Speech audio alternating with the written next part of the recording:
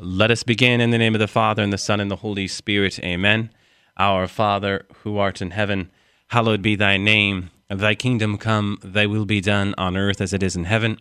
Give us this day our daily bread, and forgive us our trespasses, as we forgive those who trespass against us. And lead us not into temptation, but deliver us from evil. Amen. In the name of the Father, and the Son, and the Holy Spirit. Amen. Well, welcome to another edition of Seeds of Truth. This is your host, Joel Kraft, coming to you from KKXX Studios, Chico Life Radio 104.5 FM and AM 930. It is great to be with you another Thursday evening, reflecting into this topic of theology of the body. We are in our 10th week of a 12-part series on theology of the body. And as I always do each and every Thursday, I have Ivan with me. Now, I say that, but he wasn't with me last week. So, Ivan, it is great to have you back with me this week. It's great to be back. Thank you. So, Ivan, we are talking tonight about this call to discern our vocation. Mm-hmm. And I do think it is time to talk about this in light of what we've been talking about, huh? Yeah, we have talked about so many beautiful topics. The very first topic that we talked about was how we're called to love. We have been made for love. See, that's what brings us the greatest happiness. Birds are the happiest when they fly. The fish are the happiest when they swim. What is it that makes us human beings the happiest? Love. Because as we talked about in previous topics, we were made in the image and likeness of God, who is a community of persons. His love. Another topic that we talked about was loving versus using, the nature of love, freedom, and how to love like Christ in a free, total, faithful, fruitful love. And today we have a beautiful topic, vocation. Yeah, discerning our vocation. And as you were talking about loving, using, I'm reminded of that great quote of John Paul II, where he talks about man was created to be loved and things used, and we love things and use people. He distills, I think, a beautiful truth as it relates to how we are called to relate to one another. This is kind of a barometer for what we are here about as it relates to theology of the body. Now, it is right that we are talking about St. John Paul II here, Ivan, in our opening, not only because obviously he's the author of Theology of the Body, but also because it was theology of the body that helped him better understand his vocation to the priesthood, that which helped him see his vocation to the priesthood. Remember some of our opening points in our first week, where we talked about the person Kara Wojtyła, who was John Paul II before he was John Paul II, right? He had to deal with the atrocities of World War II at his doorstep, where he could smell the soot coming from the burning ovens of the concentration camp of Auschwitz just a half hour away. I recall going, Ivan, to Wadowice being his home in Poland, and making that drive to Auschwitz, and just being so struck and taken by the fact that not only was it so close, but yeah, he really did have to deal with the Nazi regime and the horror and the atrocities of World War II at his very doorstep. And this led him, Ivan, asking the deepest questions about man. And what was his response? Well, theology of the body. You know, his first response was love and responsibility, his great philosophical work, which ultimately led to theology of the body, right? So it was love and responsibility which led to theology of the body. That was his response to those deepest questions about man. Some of the deepest questions, I'm sure, Ivan, he was asking about as he was discerning his own vocation. So his discernment is one that has the backdrop of all of this war. And he turns to this vision that he offers us in Theology of the Body, this vision of Christian anthropology. In particular, Ivan, this vision of being pure in heart so as to see the many-splendored vision of God. I mean, what do we mean to say when we say pure in heart? Pure in heart means those who act with integrity and serve the Lord unselfishly. This disposition of unselfishness, this disposition of being ready to act. Huh, Ivan? I mean, in biblical terms, when we talk about the pure in heart, in biblical terms, the The heart is the hidden center of the person where one's thoughts, words, actions, and emotions are said to originate. So if the heart is pure, then all of our emotions, all of our thoughts, all of our actions, all of our words are going to see what they need to see.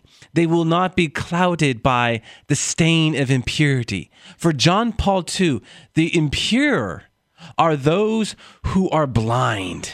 The impure of heart are those who suffer from a bad case of myopia, even nearsightedness. John Paul II was very strong on this point because he well understood, in light of our aforementioned points as it relates to World War II, if we are not rooted in the purity and the gift of the purity of Christ, we will not be able to go where we need to go. We will not be able to respond, Ivan, to the vocation that God has entrusted to us. So with that, we've already used the word vocation. What does the word itself mean? Vocation comes from the Latin vocatio, which means to call forth. Behind that word, we have the word invitation. So often, Ivan, today, I hear the phrase, I am not worthy. Yeah. And certainly to a degree, that's not the worst thing to say, I am not worthy, lest we get too far ahead of ourselves. But we must always remember that if we are saying, I am not worthy because of all of our shortcomings and all of our weaknesses, all we have to do is go back to sacred scripture and be reminded of the selection of the 12. These were men who, by conventional terms, were not equipped to be the first 12 apostles. And if there was one that was equipped, it was Judas, right? So we should be measuring our discernment when we use that phrase, I am not worthy. In the book of Corinthians, it talks about the role of ministers. Mm-hmm. And at the time of Paul and Apollos, these were two men who were very popular among people because they were doing great things for God. Mm-hmm. And so they were so popular that people began to identify with them instead of Christ and saying, I belong to Paul, I belong to Apollos. But in this scripture, the scripture says, what is Apollos and what is Paul after all? Mm-hmm. But only instruments by which God is doing his work. And so I bring up that scripture because you're right, we're not worthy of these callings that sometimes God calls us to, but ultimately it is God who's doing all these things through us. But I definitely can connect with so many people who say, well, but I'm not Apollos, and I'm not Paul, and I don't feel like I can be as popular or do a great job like they do. It has been said that God doesn't call the qualified, he qualifies the called. And I can definitely connect with that saying. For instance, Joe, just this summer, I did youth ministry, and I was working with youth. And the first night that we worked with the youth, I gave a speech, which I thought was not very well accepted by the teens. Mm-hmm. Everybody was quiet. They were not laughing at my jokes. I was so discouraged, Joe. I called my friend, and I said, hey, I can't do this. I want to quit. I don't think I can do this. But then, you know what? I went to a retreat after that, a retreat. And in this retreat, I prayed so much about these teens. And after this prayer, I remember coming back, and it was a 180-degree change. In fact, a few months later, a teen texted me and said, you know what, Ivan? I just had a problem with my girlfriend, and I realized that I want to be pure. I want to change my life the way you changed your life, as you shared with us in that speech that you gave a while ago. So this teen was actually touched by that speech that I gave. So God was working with my weakness. And so, yes, it is true. Sometimes we don't feel qualified, but God can still write straight with crooked lines. Amen. And as he says in that great passage from 2 Corinthians 12, verse 9, but he said to me, my grace is sufficient for you, for my power is made perfect in weakness. I will all the more gladly boast of my weaknesses, that the power of Christ may rest upon me. Grace was given to Paul to endure his trials and to make him rely upon the Lord. His experience shows us that God gives us what we need, Ivan, but not always what we want. You were leaning upon God in your time of need. And this was all made possible because you identified your weakness for what it was, a weakness, and you allowed God to store you up rich in his grace. My grace is sufficient for you. And how important is that, Ivan, in the process of discerning our vocation, in the process of coming to understand the meaning of our journey in faith? It's about having, Ivan, this disposition where we have been made out from our living relationship with God, disposed to respond to God. You know, for John Paul II, one of his overarching principles to us being in mission and us being able to better respond to God's call is what he called the interior attitude of faith. The interior attitude of faith for John Paul II was to be in relationship with God, but not yet in action. And of course, the icon of this disposition, the icon of this readiness is who? Mary, right? Yes. And what did she say, Ivan? Let it be done to me according to your word. Amen. Let it be to me. But what did she say before that? How can this be? How can this be? Right? Now, what's interesting, this comes to us in the opening chapter to the Gospel of Luke, huh? Just before we have this narrative of the Annunciation, what do we read? That same angel appearing to Zechariah with a similar message, right? Your wife, who was barren, is now with child. Zechariah responds with a similar question. But when you get behind the original text and the original language, Zechariah's inquiry is one of doubt. He's questioning in a contemporary sense of how we think about how we question. Mary's inquiry is the truest definition of what it means to question, literally to quest, to seek to understand. She has already received the gift of faith. She's now seeking understanding, huh? Which is fair game for all Christians and Catholics. Now, that being said, when we question, do we doubt? Yes, but it highlights the gift that we need to be asking for, the gift of faith. Mary teaches us in her interior attitude of faith the disposition that we are all called to have, huh? Isn't it interesting, Ivan, that as we're talking about this, what does she say? I know not man. Within this inquiry, within this dialogue, we have discussion of sexuality. We have discussion of relationship. Isn't it fitting that here we are this Thursday talking about theology of the body and how we are called to better discern our vocations? Well, let us learn from Mary. Yeah, and she was given a very big responsibility. She was going to be a tabernacle for Christ himself. She was going to hold Christ in her very womb. And that is a big calling. And rather than question God about it, she just wanted to know, how is this going to happen?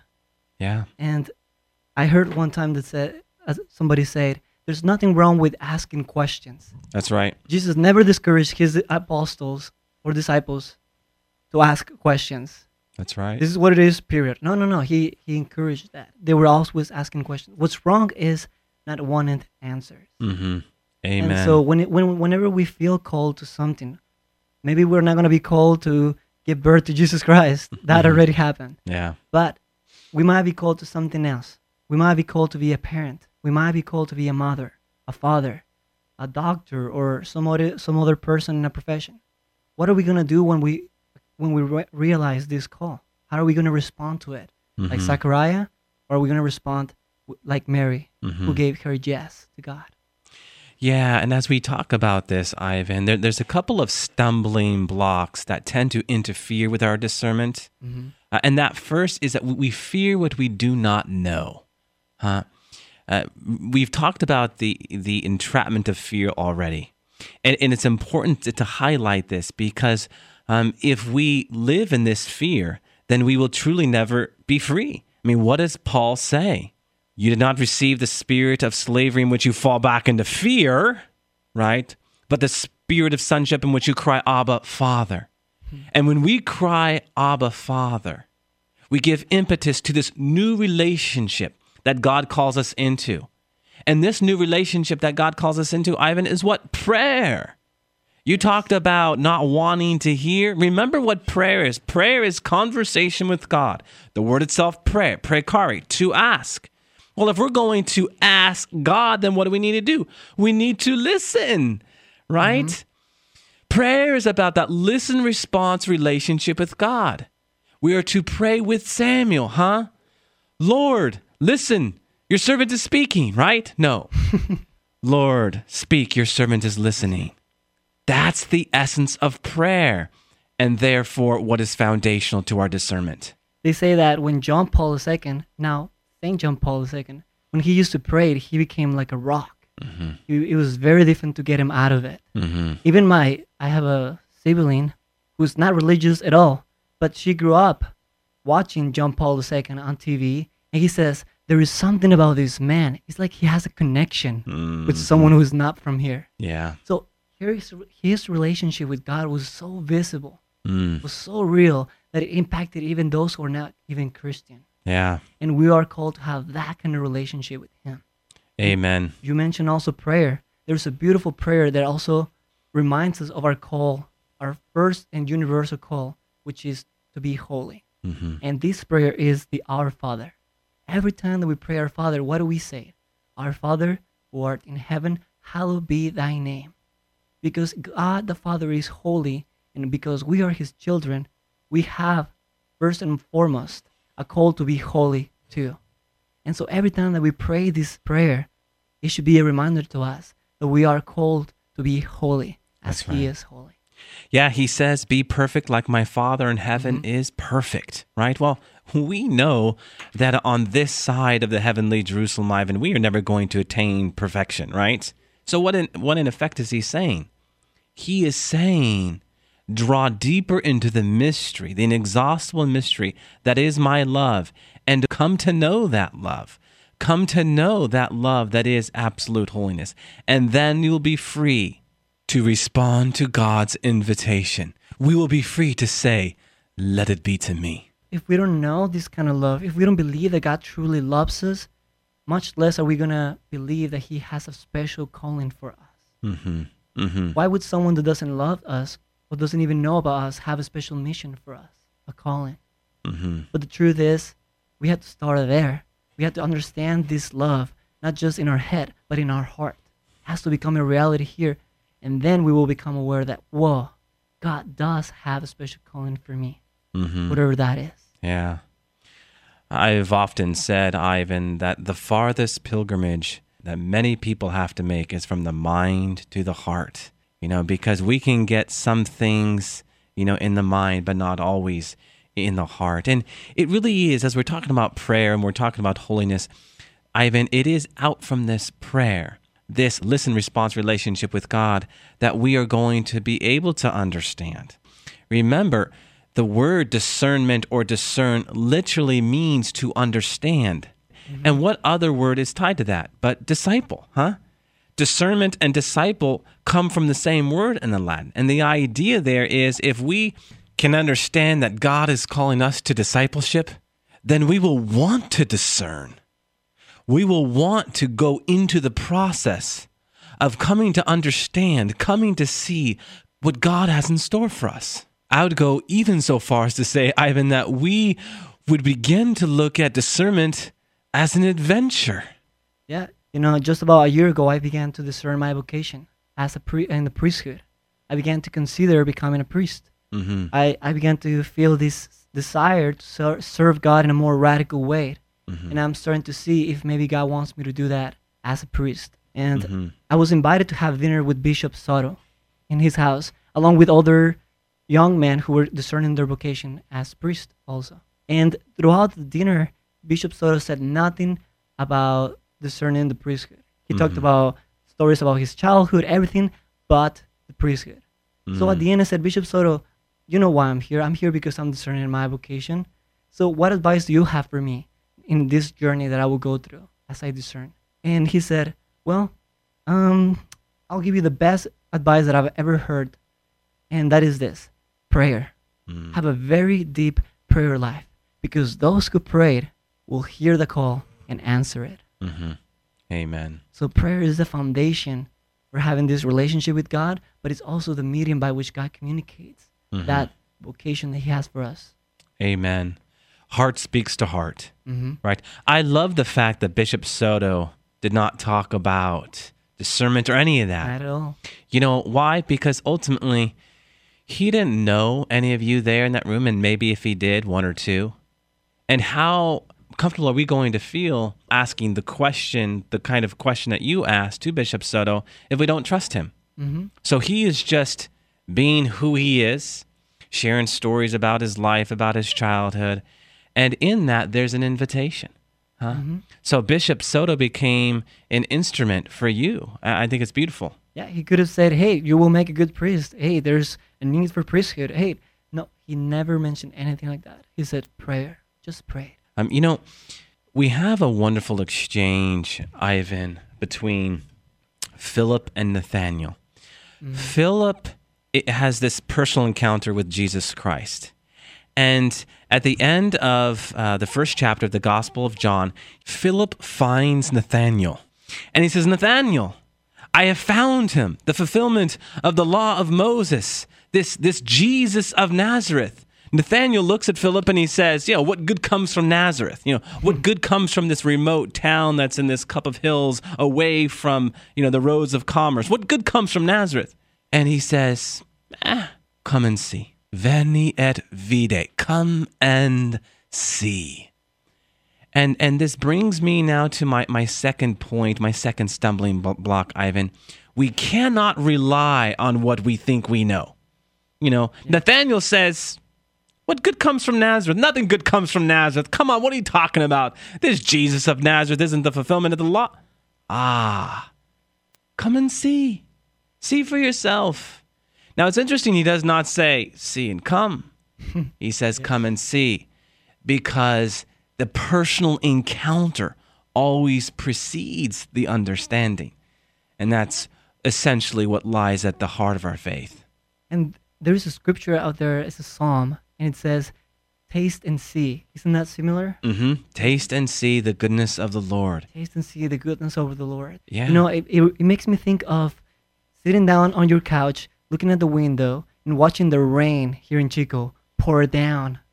You can watch it all day long. You can open a website or a textbook and read all about the rain, but nothing can substitute the experience of being out there and getting just poured down on you, getting wet on the rain. That's when you really know what rain is like. And it's the same thing with our relationship with God. We can read a lot about Jesus on Scripture, which is good.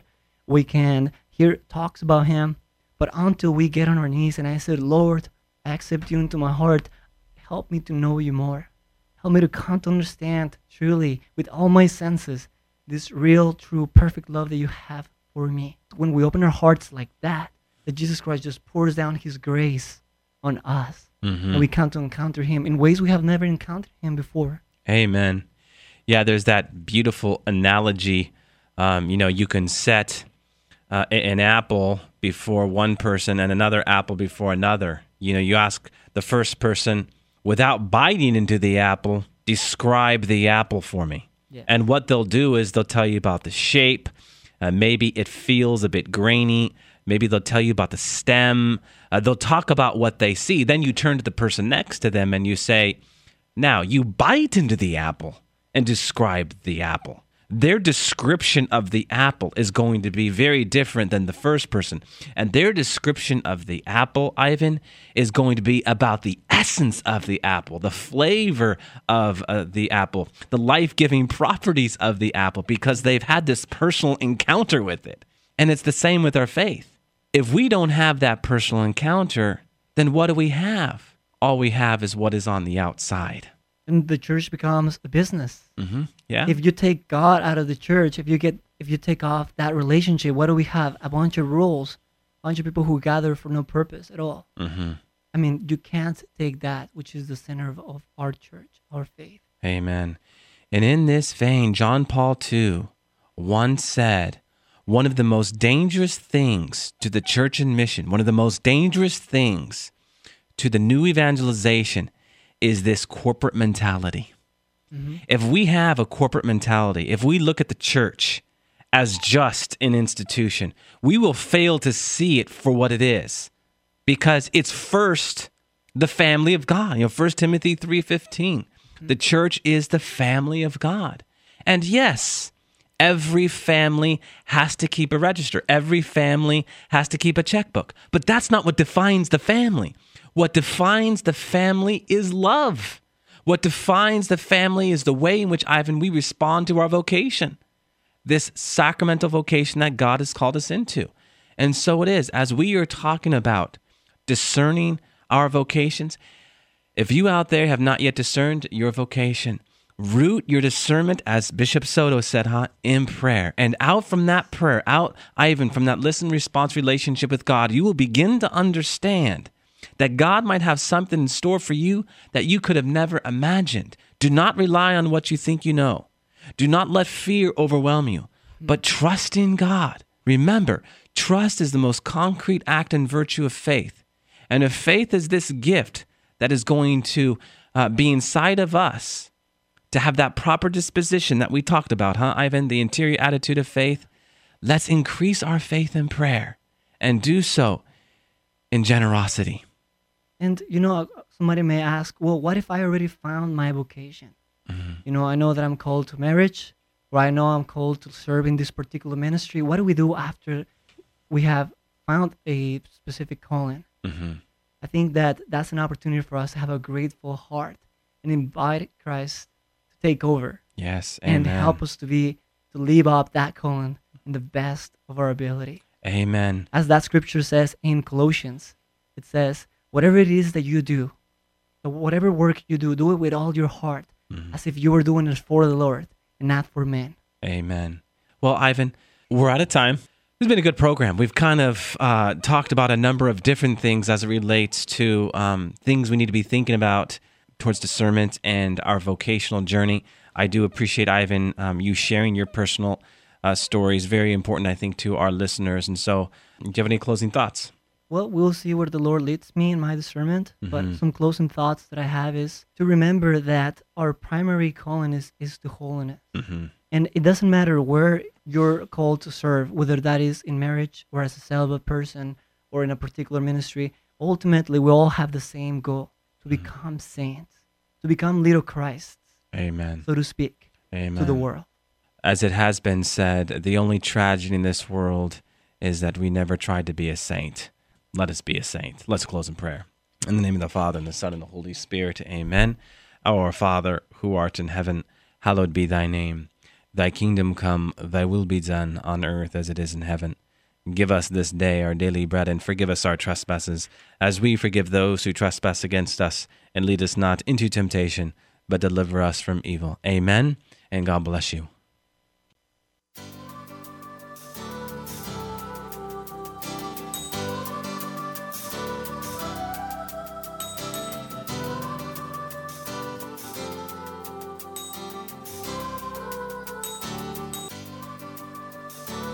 Thanks for listening to Seeds of Truth, heard every evening, Monday through Friday at 6:30 p.m.